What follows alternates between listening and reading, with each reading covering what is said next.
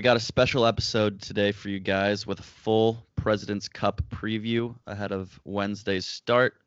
We'll get into the Patrick Reed controversy, obviously, at the Hero World Challenge this past weekend, our DFS picks, both last week and for the President's Cup, and we're going to cap it off with a short Part 3 segment. Let's get into it.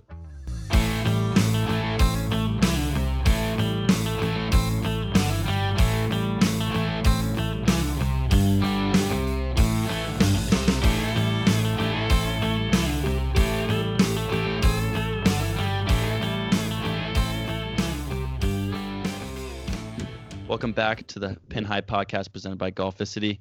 I'm your host, Patrick, joined here by Trevor and Jeek. Let's get right into it with the President's Cup. We got it starting at 5:30 p.m. right in prime time on Wednesday. I'm pretty excited. So am I. I mean, primetime golf, like that's just a new thing for us, I believe. So what time is that? I think it's, 13 hours in Australia? I think it's 14. 14?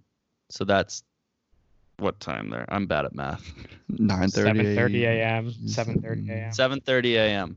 Wow, that's actually pretty early. I mean, that's what golf is. Yeah, I guess. But anyway, we got best ball on the first day, followed by alternate shot Thursday, double session Friday, and then we're capping it off with the 12 single matches on Sunday. Mm-hmm. So single matches are always hype. Yeah, the single match is a great way to cap it off. I remember watching I only watched the last day of the Ryder Cup like last year because I don't know, I was really busy that weekend. But I remember just seeing who was it, Tommy Fleetwood, and who was his playing partner that just absolutely dominated that day. Was it Poulter? No, I don't. I don't know. I don't remember, but Fleetwood was just going off that day. And his celebration. No. You know what it was? Molinari. Oh, that's what it was. Molinari. Yeah, Molinari. They were filthy in the Ryder Cup. They won everything. I'm pretty sure. Oh yeah, I remember that. Yeah, that was sick. Mm-hmm. Kind of a disappointment for the U.S. though. Yeah. Well, yeah, obviously, yeah. Anytime the U.S. doesn't win, it's a disappointment at any level. Especially if we lose to the Europeans. Or not the Europeans, the rest of the world, like Australia and and the Chinese and the Koreans, that. The U.S. Is favored at minus 270 right now, I think. So, if you're for betting at least, and a draw is actually plus 1,200, which is very rare. A draw, I would hate a draw. Imagine if it just you play all that golf and you draw. And then you just share the presents. That would be so unsatisfying. No, it would be. But that's the odds of that happening are so slim, especially because the U.S. team is so much better than the international team. But yeah, so big storylines. We got Tiger becoming the captain. Obviously, one of the few playing captains that we've had during a cup event like this. Indeed. I mean, not much more you could say about that. It's it's just I think it's be weird him playing and being the captain. I don't know all the duties of being what being a captain are, but I think it's just gonna be I don't think he's gonna play as well because I think it's gonna be a lot on his plate. But he's also the GOAT. Yeah, well, he also is that doesn't. I mean, well, you usually the captain's usually somebody who's not on the top of their game or somebody who's a little bit older, past their prime. And now you're usually playing. And now you just have, and that's why they're not going to usually play. But then you have Tiger who has been winning events and being competitive for a while and is back pretty much, and he had to pick himself. Yeah, but he had to pick himself. But I don't think he's gonna be playing as much as he normally would if it was Stricker or couples or obviously. But do you really think that Tiger isn't gonna want to play as much? Oh no. He'll try to play as much as he can, but he also I feel like he also wants to embrace the captain role too. That's fair. See what that's like, because when he agreed to be captain, he wasn't expecting to play. I don't think he was expecting to be almost done at this point. I feel like. Right. Yeah. But whatever. So when he is playing, he has to pick one of the assistants to be like the captain. Like I'm not even sure what the captain's like responsibilities are during the round. I mean, most of the time I've seen him just kind of like following the team, giving advice, stuff like that. But when he's playing like either Stricker or Couples or Zach Johnson has to be appointed the captain.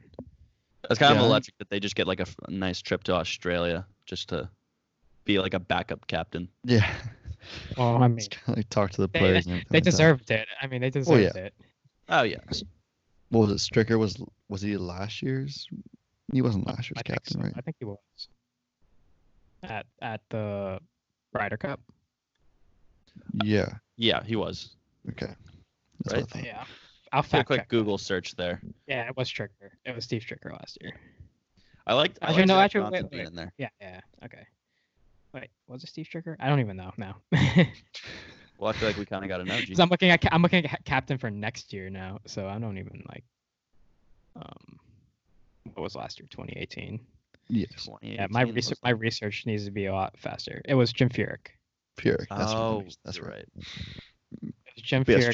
Stricker were vice captain. They were vice captains. Tiger, but it was Jim Furyk. Now, going into not that we're kind of far away from 2020 Ryder Cup, but it's going to be Stricker, and right now Jim Furyk's the vice captain. So Stricker's the captain next year. Yes. Okay, so this is kind of like maybe even Tiger plays in like little matches and then gives Stricker the captain role when he's playing the matches because maybe Stricker wants to prepare for next year in the Ryder Cup. Exactly. I mean, he's a fine captain anyway. So yeah, he'll do like again like we don't know how much. Like I said, I'm not really sure exactly what the captain does during matches besides like give advice and follow around because you can't really make switches or anything like that. So right, there's not like a ton of. I mean, there's strategy, but it's not a lot. There's not strategy once you have your team out there. Well, from what everyone knows, it's like you just basically pick the lineup of people that are best paired with each other. I mean, like yes, there's gonna be a ton of like strategic moves he's gonna have to make. Obviously, like they have a ton of issues, even though they have more talent than the rest of the world. But 100%. Kep is not playing. DJ's pretty hurt. He's still recovering from knee surgery. There's this Reed controversy now that he has to deal with. I mean, we'll get into. Do we want to get into that? I think. Sure. I think it's a whole. I think it'll be a storyline for the whole week, pretty much. Like all that we talking about is just Patrick Reed. Like so, if you don't know already, I'm assuming you do. Patrick Reed, back at it again. Although, here's my take on it. I'll explain it first. On the par 5 11th at the Hero World Challenge, he was basically in one of those waste areas, and twice the camera caught him kind of moving sand away from his ball. But at the same time, I feel like the camera. He blamed it on the camera angle just being kind of deceptive. At the same time, this is Patrick Reed. You don't give yourself the benefit of the doubt when you have a reputation like him. I'll say if anyone else, like especially because it's him and he blamed the camera angle for making it look worse, that just comes off as like, okay, you're just trying to make an excuse of like what like that just made it worse. It doesn't. It makes it so much worse. Like all you have to do is say like, didn't mean to do it. It wasn't like I intended to do anything and like move on. But because he's making an excuse for it, I feel like it makes it a lot worse. I read an article and it says that like obviously there's the Rory McIlroy saying it's not that big of a deal for if it's not Patrick Reed. That just kind of goes to what I said. Like you're giving yourself that reputation. Like exactly, you can't be doing things like this. But I also saw something that said he was like being like a gentleman to the rules official, but his excuse was that the intent wasn't there. But it still didn't matter even if the intent wasn't there. Like it was against the rules. Well, and that would have been fine if he said like, oh, the intent wasn't there, and like that's like all well and good. But the fact that he says like he's trying to say in the camera angle made it look worse. Like yeah, he said both. I mean, he's just the guy does himself no favors. It's gonna be a storyline this week, and I don't know if it's gonna affect his play. Honestly, like I don't think it will, but maybe it will. I don't know. Well, I think just the crowds are just gonna be like all over him. Like everywhere he goes, people are gonna be screaming at him. I feel like they would have been all over him either way. Like Well, he's they just would have, kind of but like this is like of all weeks to do something like this, you're gonna do it before you go to the President's Cup. yeah, Right, I that's, it's mean, not it the was not Ryder a good Cup, but look. it's the President's Cup still. it was his third shot on the par 3, and he bogeyed anyway. So it's like, just there was no the risk reward there was not worth it because he ended up tripling that hole after like the penalty was imposed. And Mhm. but other than that, he like played great this past weekend. Yeah, well, he finished like like second, third. He had a lead most of the way too. Yeah, No, yeah, exactly. he did great. He was leading through two two rounds, or at least no, he was leading through the first round, and I think he was tied with Gary after the second round. Right. So if we want to also mention what Cameron Smith said, who, I mean, that'd be kind of electric if they play each other this week. Yeah. He said, "That's a BS excuse. No sympathy. I have no sympathy for cheaters. Open the door for fans to jeer him next week. Hope crowd absolutely gives it to him and the team next week." So I wonder if Cameron Smith's doing that knowing that the President's Cup is next week and that he's just trying to like start something. Oh no, I he feel de- like it might be. I feel like he definitely is. Like that's That was like a very strategic comment. yeah.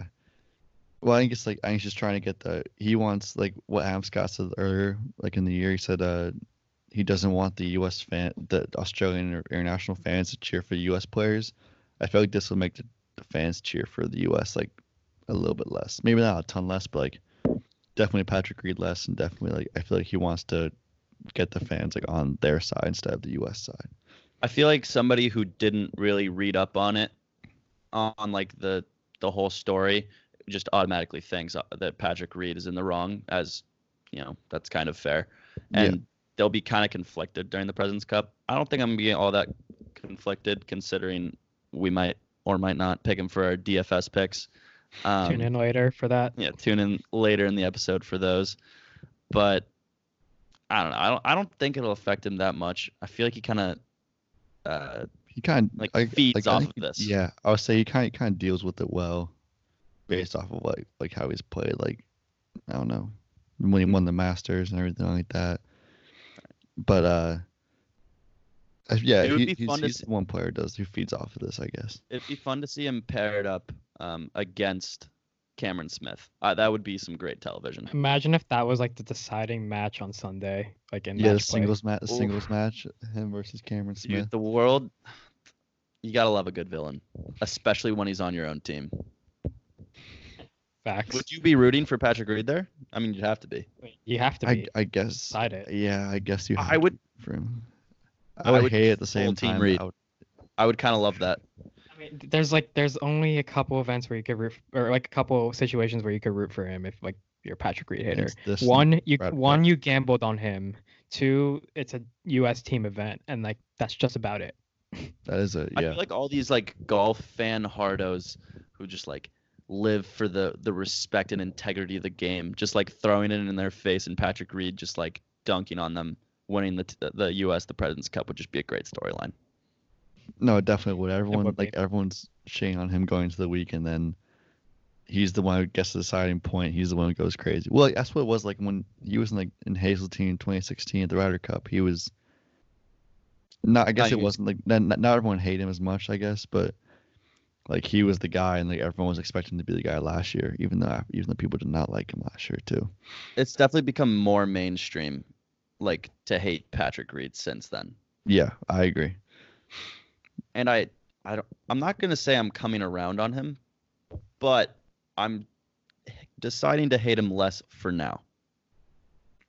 For this 1 week, I think. For this week. Yeah. I mean, we also kind of gambled on him last week, so like you couldn't like totally hate him last week, but still. Also, why like of all times to have this happen to him, like this is like the worst possible week. I mean, it's just classic P. Reed. Yeah, it is. And the one moment where in about like a couple days you're gonna be playing for the U.S. and everyone in the U.S. is gonna be cheering for you. Like you gave people a reason maybe not to cheer for you or not to go with you. And we also had just classic Patrick Reed. Patrick Reed. We're talking about him. He didn't even win the tournament. But we had Henrik Stenson coming in at 18 under. That last round was like, I don't know if you guys saw any of it, but I was watching on Saturday like afternoon. That last round was just like a whirlwind of Go who was back and gonna win. forth. Mm-hmm. You Yeah. had John Rahm draining putts from 50 feet, eagle putt.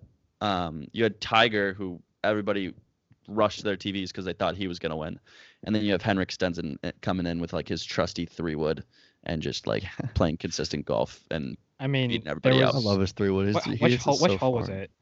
Was it 15 or 16 maybe, where he just literally put one 2 inches from the hole and tap an eagle? For albatross.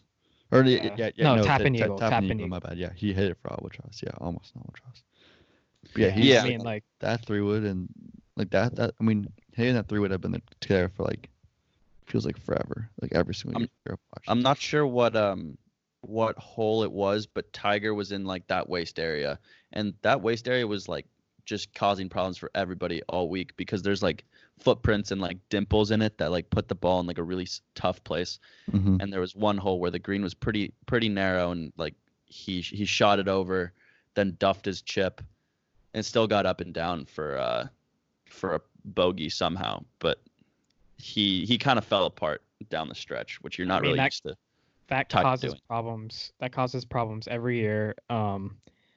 As we said last week, when we were making our picks, you got to be accurate on this course, and that kind of just lost it for him when he wasn't accurate at the right time. So Mm-hmm. Right, yeah, he just he was pulling balls into the waist area. Just it wasn't a great back nine for him. I think that's I think it's a good building block for this week though. If he's gonna if he played really well at some points, and now he had a couple things he needs to work on. Now he's going to President's Cup where he can. Yeah, and that's the thing about about the Ryder Cup, President's Cup.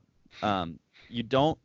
It's a different game. It's not stroke play, obviously. So it's you don't have to be as locked in, consistent. You can afford to have a bad hole, and you can just move straight on to the next hole, which I feel Tiger, if anyone is able to do the best. I would say that's Tiger's he's probably the best match play player ever. Because I feel during this comeback, it's always been say Shinnecock at the U.S. Open, first hole we were there, he triples the first hole, and he was just out of the tournament.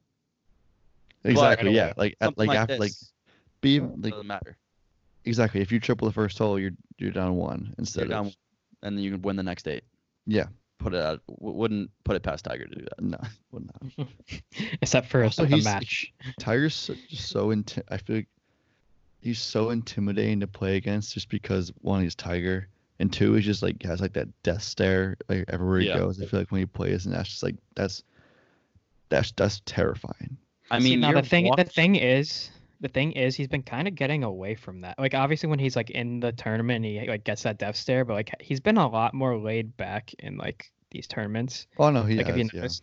So I don't know, I guess we'll talk about potential pairings later, but Justin Thomas and Tiger pretty much played together the entire week. And at the first hole, they since Tiger is the host of the tournament, they were going through all of his accolades and stuff, and then when Justin Thomas got up, it was and now at the tee, Justin Thomas. And no accolades whatsoever. Yeah, they had fun with that. And I think Tiger outdrove him on a hole and stopped at Justin Thomas's ball to look at it and be just to tease him that he outdrove him by a lot. And Justin Thomas also hit the ball into a hazard, and Tiger was in the hazard looking for the ball. Right. So they all week they had that something chemistry that he would do. Yeah. Yeah. Had that chemistry all week. And he's you can tell he's having a lot more fun. He's done that recent years, but I feel of all tournaments, to go back to normal old Tiger, it's the President's Cup and the Ryder Cups are the tournaments that he does that in. So a tournament like the Hero World Challenge is not going to be as serious because it's his tournament, and he just I think he was kind of trying to warm up more for the President's Cup, but I think he'll be back to more serious Captain Tiger and I'm gonna kill you, Tiger, pretty much on the course. Whichever. I wish last week when we were making picks, we thought about it a little bit more, and we're oh well, somebody who's not gonna be in the President's Cup this week will probably win the event because they're gonna be locked in, where people who are in the President's Cup are more playing it as a practice round to get ready. That's something I'm gonna say that's something that we probably should have thought of ahead when we were thinking picks, because Yeah, that's ultimately what happened. It was and Rom Rom and came in second. Stenson. It was Mhm. Rom and Stenson down the wire, and Stenson won, and neither of them are playing in the Presidents Cup this week. So Yeah, I mean, I feel like it also wouldn't have been a hot take to say Rom was going to play well. He was like a pretty heavy favorite, but although he didn't win, but Yeah, came second, I think. he did. So do we want to move on to our DFS like review and picks? let's go through pairing predictions first while we're at it, and like explain the course. True. Okay. So just obviously we went over Tiger Woods and Justin Thomas, how we think they might play together. Trev, you don't think so? Well, I don't know who Tiger's gonna play with, but I like JT and Ricky to play with each other just because last President's Cup, they went undefeated together in all the partner events, Right. and there's like they've been friends obviously for like as long as you can remember. I just think that those two together is just a really good pairing. They really connect well with each other. Tiger can obviously be paired with Justin Thomas too, and maybe Ricky won't play every event because he wasn't even supposed to play originally, but I think because Ricky's in now, Justin Thomas and Ricky are being paired together a decent amount. I'm also just thinking about this now. Maybe Tiger would go with Gary Woodland. They played together a little bit They a couple did. weeks They ago, played and Mhm. together at the Zozo. they both played really well. Gary Woodland like usually plays a lot better when he plays with Tiger for some reason, and they both have similar like shot shapes, which means that like they would be pretty good for like a 4-ball alternate shot type of situation maybe. I'm trying to think. I feel like you'd rather have two different kind of shot shapes. No? Potentially I think not. I mean, I think it depends on I think it's not even about like the shot shape. It's just like about like the chemistry of the players playing. that too, but I feel like if somebody's used to the ball being on the left side of the fairway as opposed to the right side of the fairway, if you have two different like shot shapes, they might not be like used to it.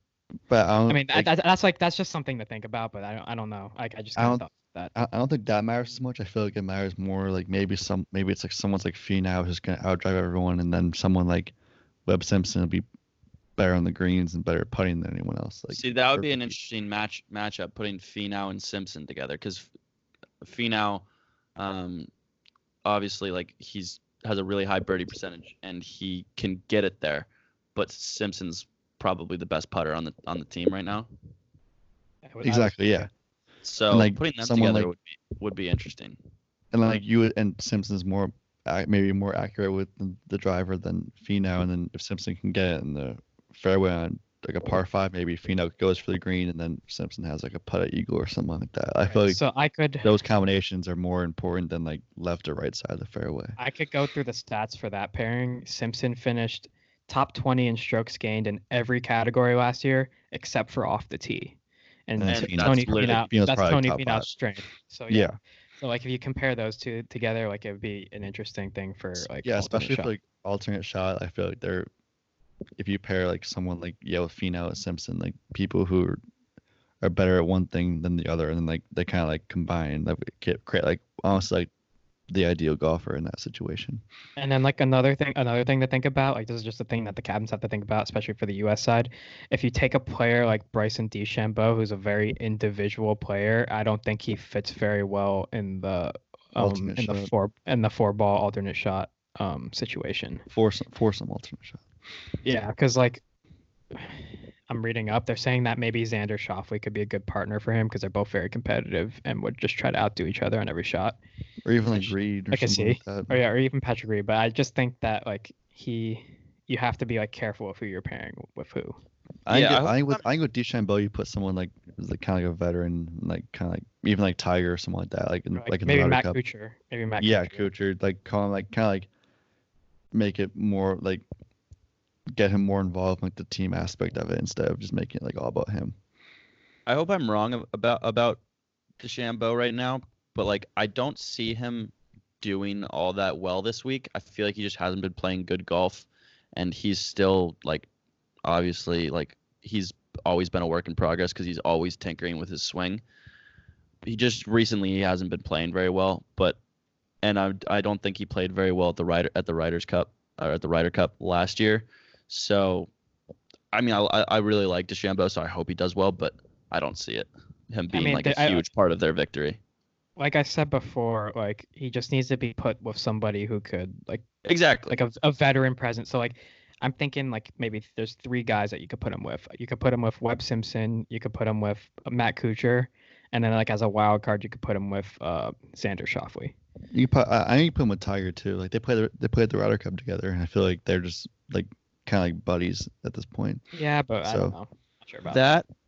If say our Tiger Woods and Justin Thomas thing doesn't come true, and Justin Thomas plays with Ricky, I think Tiger and DeChambeau actually could be an interesting pair because of that reason.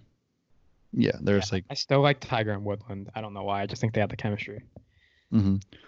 If you were if you were to play in this and you had to pick any partner in the U.S. team for your game, who would you pick?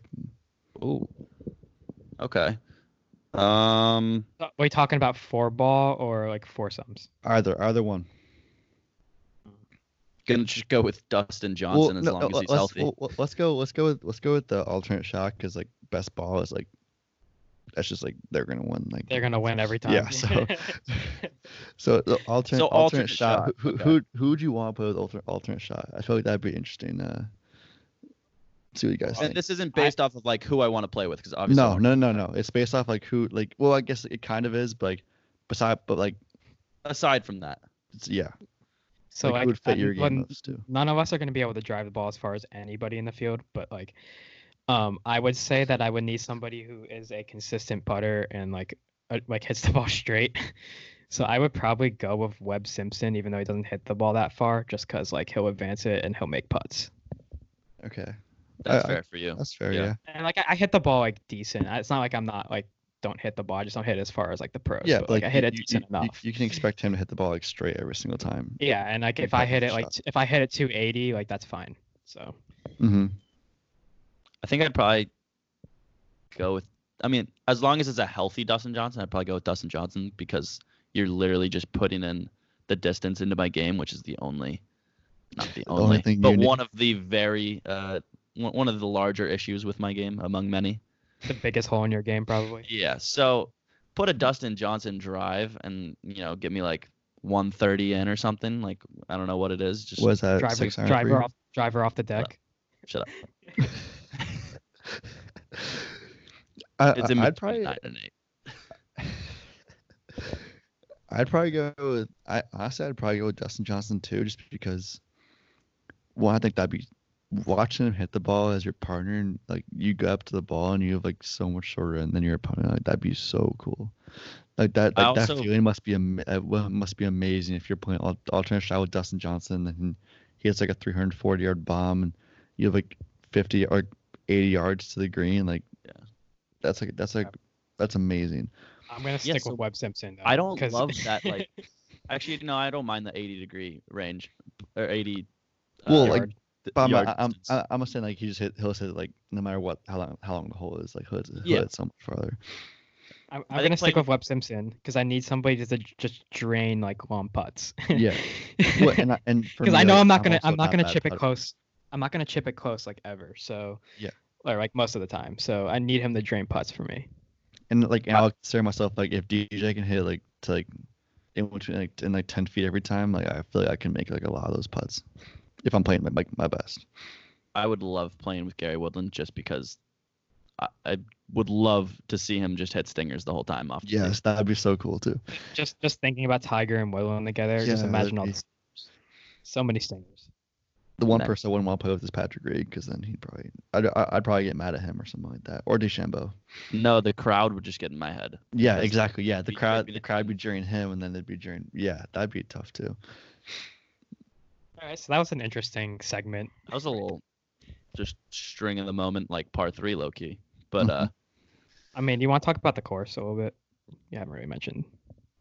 I mean, yeah, it's that Royal Melbourne. Melbourne.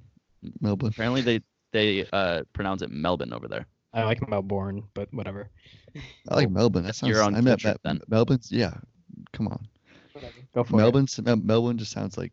It just sounds much cooler. I like whatever. Par 71 par 71, firm and fast courses. I got a Bleacher Report alert today saying that the greens are really, really, really fast and really hard. I saw a video on that. They're literally bouncing the ball like a basketball on the greens. So that's going to be very interesting. Crazy. Anytime you're like a week or like a couple days out of like a big tournament, whether it's like the U.S. Open or it's this, something like that, a video always goes viral. Like always. At Shinnecock, they had like you dropping the ball into the fescue and it just like disappearing. All I think of is Kevin Na. Like, I feel like Kevin Na does that every single year at the U.S. Open. Just complains about like he drops the ball in the rough and you can't find it like every single time. I love going to like the practice rounds. Like of those events, you go to the practice rounds and there's like literally with the caddy where he just takes like 6 balls and just rolls them on the green. Oh yeah, and like the balls, they feel like they roll forever. At Shinnecock, I think we were there on Thursday, of the U.S. Open.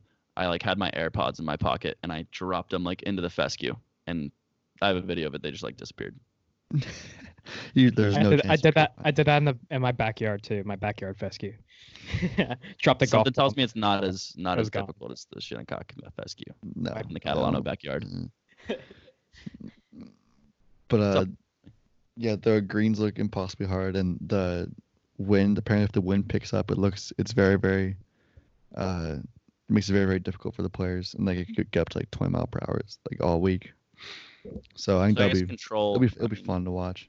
Yeah, obviously control anywhere is a big like factor, but as well I've kind of read that like tee to green is going to be really important, because like Finau, for example, like there's a lot of like rolling hills where you're gonna like where if you hit it far enough you're gonna catch a hill, and like say Finau's matched up with like someone with like a 6 short game and he hits one of those hills, they're in perfect position. Yeah, perfect position for a birdie. Exactly.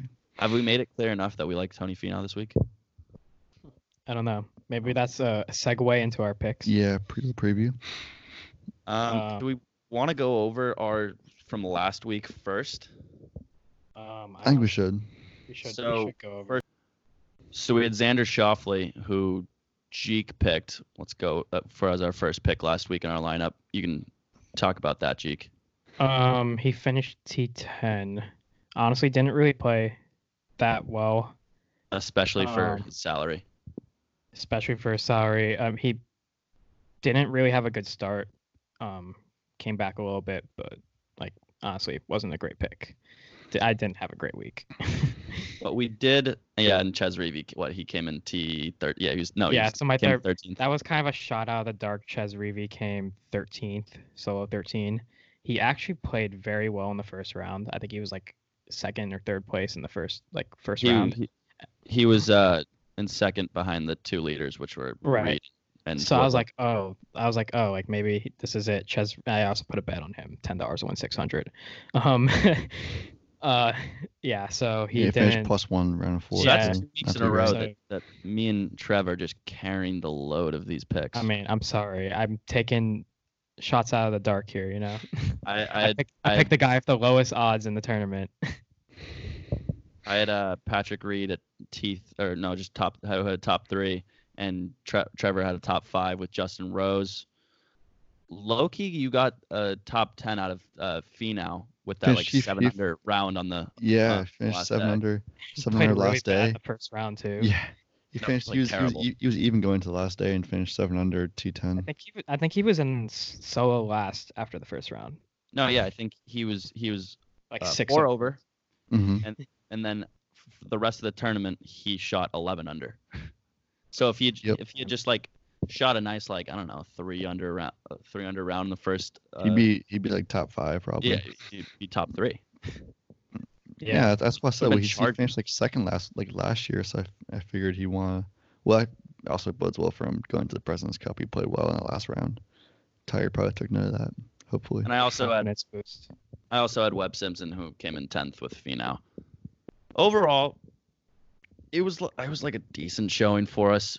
We've been a lot small better. Field. It was this small. Is one of the tough. I think this is one of the toughest tournaments to pick, just based off of like how small the field is and how good the field is.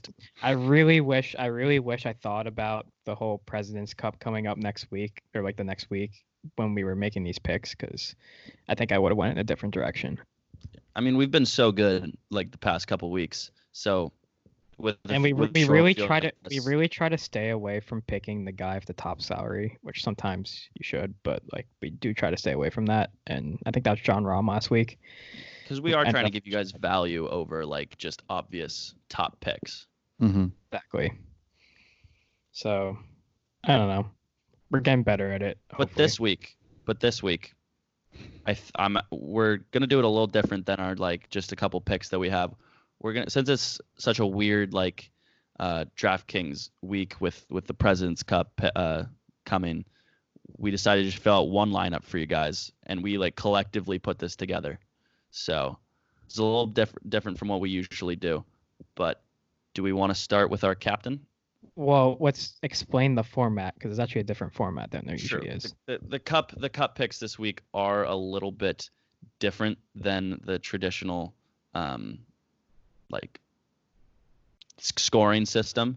So you have one captain who costs more to your team than like a regular player, but it does count as twice the scoring. So you have to take that into play. So people who've played, I know for sure, like soccer. If you play DraftKings soccer, you have a captain who's twice as much. It's the same idea. Mm-hmm. Right. And it's like a FanDuel for football too. You can have like an MVP or something like that. Yeah. Very confusing to explain, but that part. But holes won is plus 3 points. Holes have 0.75. Holes lost minus 0.75. Holes not played is plus 1.6. So like say you win 5 and 4 or whatever, you get those extra points. You'd be really crushing someone if you were 5 and 4. And then matches won plus 5, matches have plus 2, and so on. And if there's streaks and bonuses too, so like a streak of 3 holes won in a match is plus 5, and if you don't lose a hole in the match, you get plus 7.5. Yeah. So I'm pretty excited for this. I think this is actually like a pretty cool setup that DraftKings did with this. Let's get it started with our captain. I'll start us off. We got Justin Thomas. I mean, he's just been like a match play stud the past. Like in last year, he went 3-1. He had the most points, I think, going into Sunday. I feel like he was the obvious pick here. Right, and he'll go in with a salary of 16.2 or like 16,200. Yeah. At least for a captain. For because just for as a captain, his price will go up, and we kind of like tinkered with the whole captain thing. I think we just think that we should take our most consistent guy and make him the captain, no matter the salary. And he's probably going to play probably every single match, or maybe it doesn't play one or two, but he's going to probably play the most for the team just because DJ's injured. Tigers captain Patrick Reed's doing what Patrick Reed does best. I just think Justin Thomas is probably the most reliable player for the team right now. I mean, yeah, because you also have to take into account things like that where Tiger Woods isn't going to be playing as much, possibly. Like we don't know for sure, obviously. Nobody knows really. Those are little things you have to take into account when you're doing a lineup like this. Like not everyone's playing the same amount of golf throughout the week. Yeah, exactly. And also, I kind of like forgot to like touch upon this when we were talking about pairings, but because we never really talked about the international side and the international pairings. So I guess I'll go for our next pick is Louis Oosthuizen at 8,800. Just a very consistent golfer, good at match play, good at these events. But you have to take into account pairings with like the European team, because not all of them are from the same place, so they don't all speak the same language or have the same like cultural like ideas. So like I think a lot of the times pairings are people who speak the same language. So like Australians will be paired with other Australians and like so on. So you just have to like think about that. No, that's definitely something to take into account. Yeah, and with Oosthuizen, I feel like he's in the President's Cup 2 years ago. He played almost every match and he won. Like he did very, very, very well in that cup and won with Brandon Grace. Even though Brandon Grace isn't here this year, he's still. I think Scott's one of the top guys for the international team, but I think Louis Oosthuizen is probably the most reliable. He's a very, very good match play player. I mean, yeah, he's gone 6-2-2 in this event. Exactly. He's a good player. If anyone's going to get the points for the international team, it's probably going to be Louis Oosthuizen. And he's probably playing a lot of the matches too, which is And good. just the way his game is, he molds well with a lot of other players. So like even if the 4-ball type things, his game molds well with every other player on the team. Mm-hmm. I mean, yeah, he's right up there with Tiger. Like his overall record, like in their career for match play is actually like pretty similar. So I feel like that's just like some really good value, even though it costs a little more. But when you're taking into account that he's going to get a lot of the points for the international team, like it's pretty good, pretty solid pick. Yeah. Let's go with our next one, Patrick Reed. I mean, Captain America. We've kind of been, he's Captain America. We've been all over the place with Patrick Reed. Yeah. Almost as all over the place with Ches Reavie, who surprisingly we have not mentioned. That's our guy. That is our guy. No, I mentioned him. Finished 13th in my picks last week. Yeah, but he kind of still our guy. Still our guy. He's not as relevant this week to us. No, not at all. Unfortunately for us. So Patrick Reed, this is all based upon that we think he's gonna feed off of all the like criticism he's gotten this week. So should play a lot better. Beyond just that, he's 6-1-2 in the Ryder Cup, or in the Ryder Cup he was 6-1-2. He hasn't been as strong in the President's Cup, but I feel like it's also small sample size.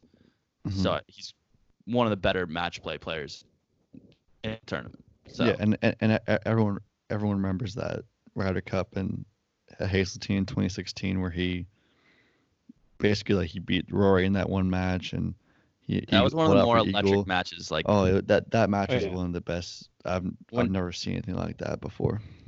You can maybe clip this into Instagram, but like Rory McIlroy, like screaming, "I can't hear you" to all the crowd. Like that was just electric. And then Patrick Reed giving a little finger wag to Rory too as he's walking up to grab his putt. That whole match was electric and unbelievable, and that's a peak Patrick Reed, to be honest. When everyone actually liked him at the same point too.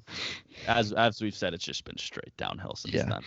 Maybe it's whatever. Another reason start dating could be a direct correlation. I don't know. You're hating. Don't hate on Patrick Reed this week. Nope. No Patrick Reed. Captain America. Another reason why he's a good pick is his salary, $7,800. That's like right in the middle, very good value. So like I think that's a good pick. He's probably better match players. Yeah, exactly. He's playing a lot of match play. He's a very good match play player. And he's played a lot of these events, so I feel like he's going to be playing a lot of the tournament too. Hopefully. We also have. Do we want to just go from salary up to down? So we'll go Gary Woodland, just another guy who has been a solid match play player. I feel like that's just been a common theme, but also the value at 6,600. Yeah, which is one of the lower values or salaries for the U.S. team, which is kind of surprising to be honest, considering he's coming off. He played well at the Zozo and. He played well this weekend too. Yeah, exactly. Yeah. He played well this weekend. He finished off not very strong, but I think you can't only take this past tournament into account, considering like it was such a small field, and like whatever he came isn't like a big deal that he didn't like. I honestly top 5.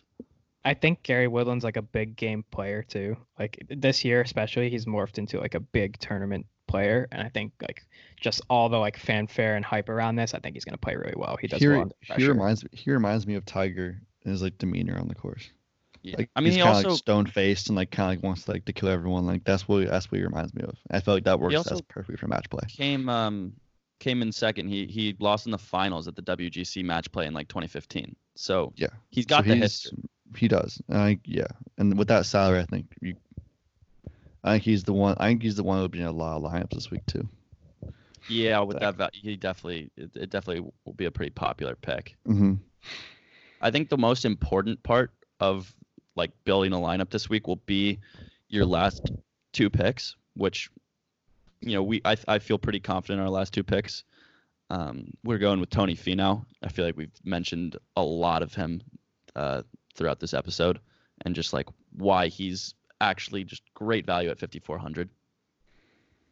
Yeah, he's also a vet. He's a veteran one. He's been playing in the Ryder Cups He played in our cup last year. It's kind of scary to play against a guy who's gonna outdrive you by like 30 yards every single time. Like that's kind of scary. And especially you pair it up with like someone else, like maybe like Webb Simpson, as we talked about, or who knows who, but like he'll be someone who can like complement him well. Like he'll play really well. Yeah, he's got obviously with the tee to green, as well as like a really high birdie rate, which is really important in match play, obviously. So just him being that low, obviously he hasn't been playing fantastic late. Until the last round. Until this last mm-hmm. like couple rounds he's played. He had a 4 under and 7 under to finish it out. So riding with the hot hand as well as like the stats.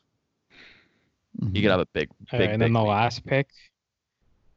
So the last pick we're gonna go with is Abraham Answer, and for 5,000, and he's just been a solid player all year. I think especially him paired up with Neiman, I think they could be a pretty good pairing. That's like kind of under the radar. I think for them. Also I think he could be paired up with like Louis Oosthuizen, something like a veteran guy, like, kind of like to hold him back. But he's very, very good. So. One of the best ball strikers in the field. Yeah, exactly. And with Louis Oosthuizen or like Mark Leishman veteran presence could really help him out in the matches. Definitely. Mm-hmm. So we're putting that into if we can figure out why our DraftKings account is currently down. Putting that into the $8 like 150 or 150K pool contest. Probably one of the better contests out there. Probably do that.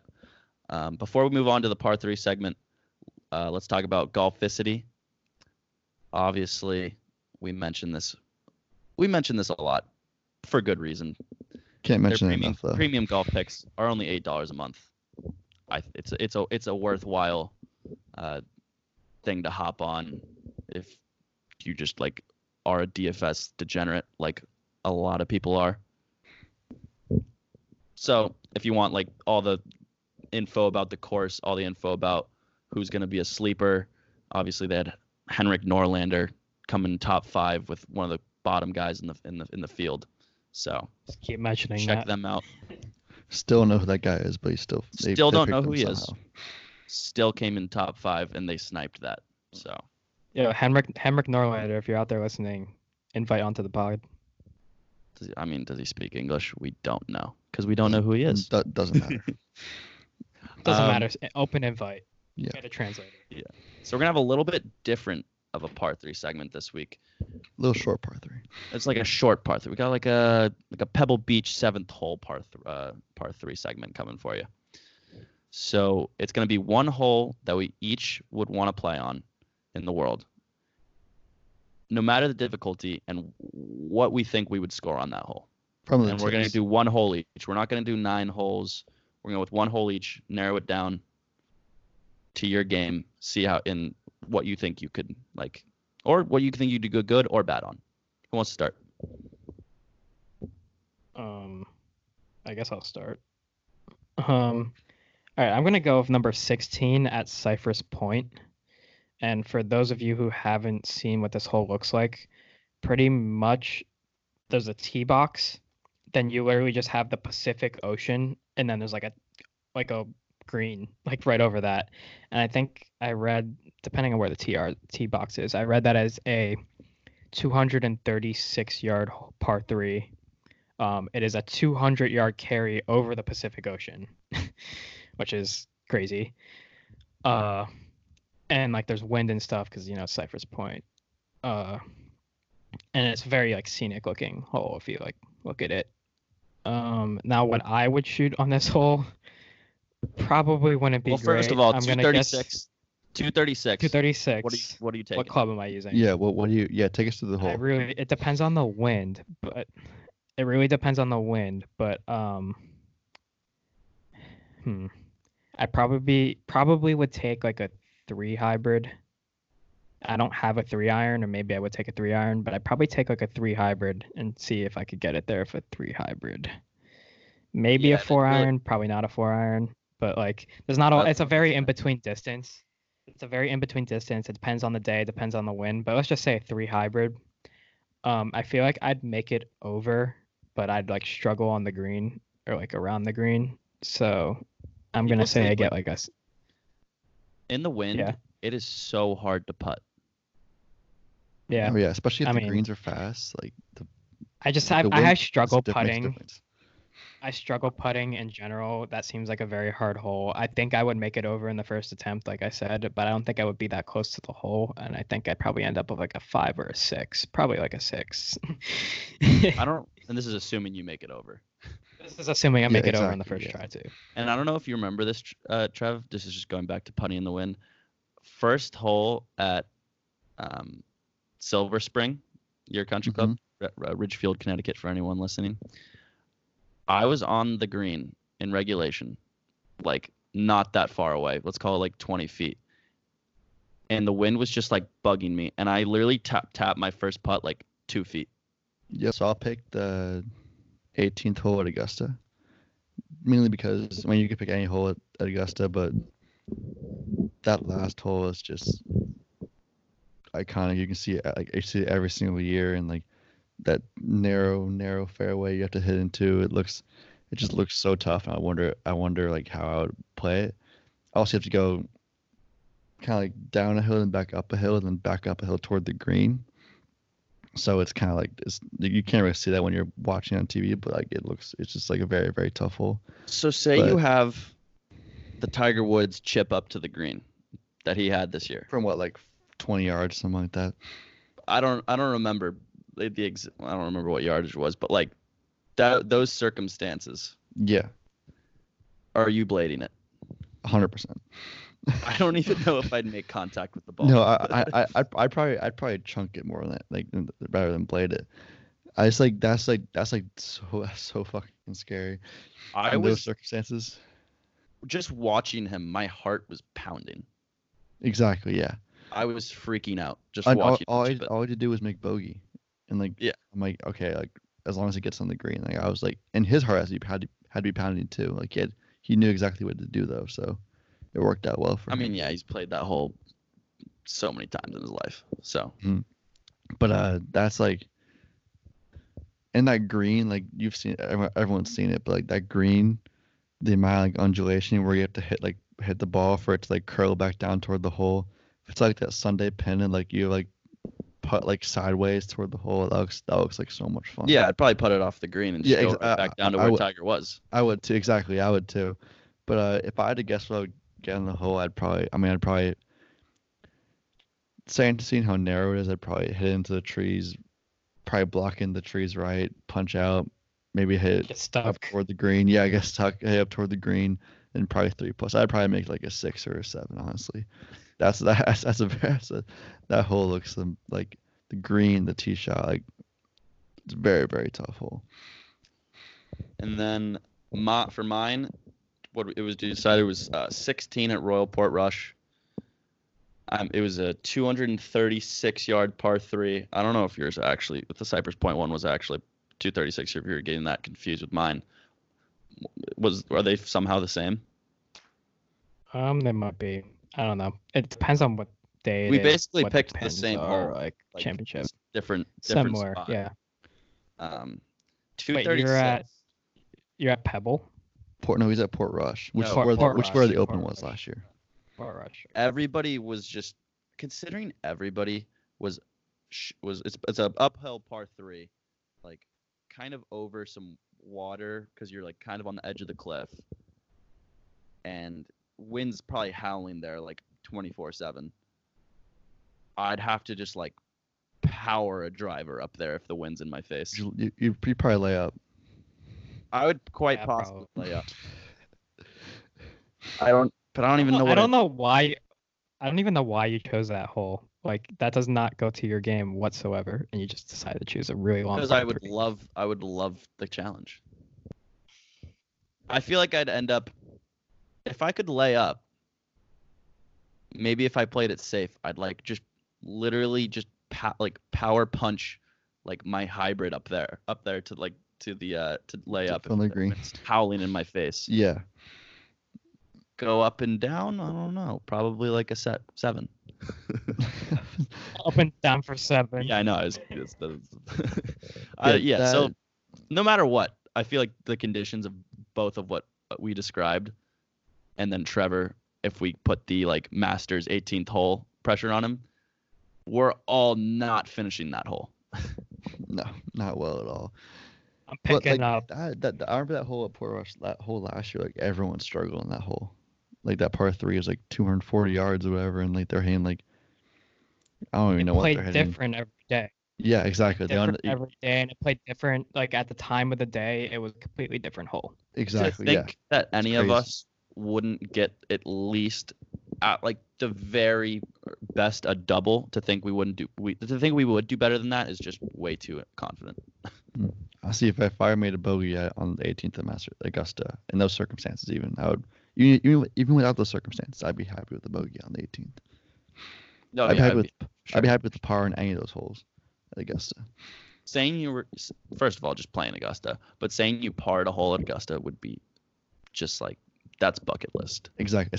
Even like, especially if it's like 12, 11, 12, 13. Any of them. Playing at Augusta's bucket list. Yeah, playing Augusta. Obviously. I would gladly shoot 130 if I get to play there. Same. Actually, that would not be fun, but no, honestly I don't know if I'd take that because like I'd be super embarrassed. Like I'd be like, I do not belong. I feel like if I play there and I shot, well, I'm different than you guys, but like, if I shot like a 95, I would be okay with that. But anything over 100 for me, I'd be like, okay, I can't, like I'd be more upset that I played. Do you remember what you shot at Bethpage? 88, maybe. Yeah, I mean, I feel like now I might. I feel like you must have not played well because I feel like you could definitely do better than that. No, I don't. I remember not playing that well that day. I feel like I've never played that well on the courses like they're like really highly ranked or something like that. Just for speaking for me and Pat, I think if we played Bethpage now, like we'd shoot a lot better. I mean, I didn't shoot that bad, I don't think, but you definitely would. Like we'd play a lot better. I have a video of my swing on the 18th at Bethpage, and it's a sick scenery, but like, geez, was that 2 years ago? That was like actually, or let's call it like a year and a half now. A year and a half ago, yeah. My swing has just transformed since then, and it's not even very good now, but it was so trash then. It was really just like swoop around and just helicopter it right. It's like if you want to see if you want to see me and Pat's swings at least, check out our YouTube channel. We had posted a video last week. So all right, so yeah, I mean that's about it for this episode. So like definitely check out our YouTube channel at Pin High Podcast. We got a new episode coming up, and soon I don't know if Trevor will be participating in like the part 3 or what the challenge we came up with last week. 4 club challenge. 3 club challenge. We're gonna be filming that over break, hopefully, weather permitting, whether there's snow on the ground or not. Also follow us on Instagram, Twitter, join the Facebook group. It's the Pin High Pod on both platforms. Yeah, we'll see you next week. Hopefully the U.S. comes out with a dub this week.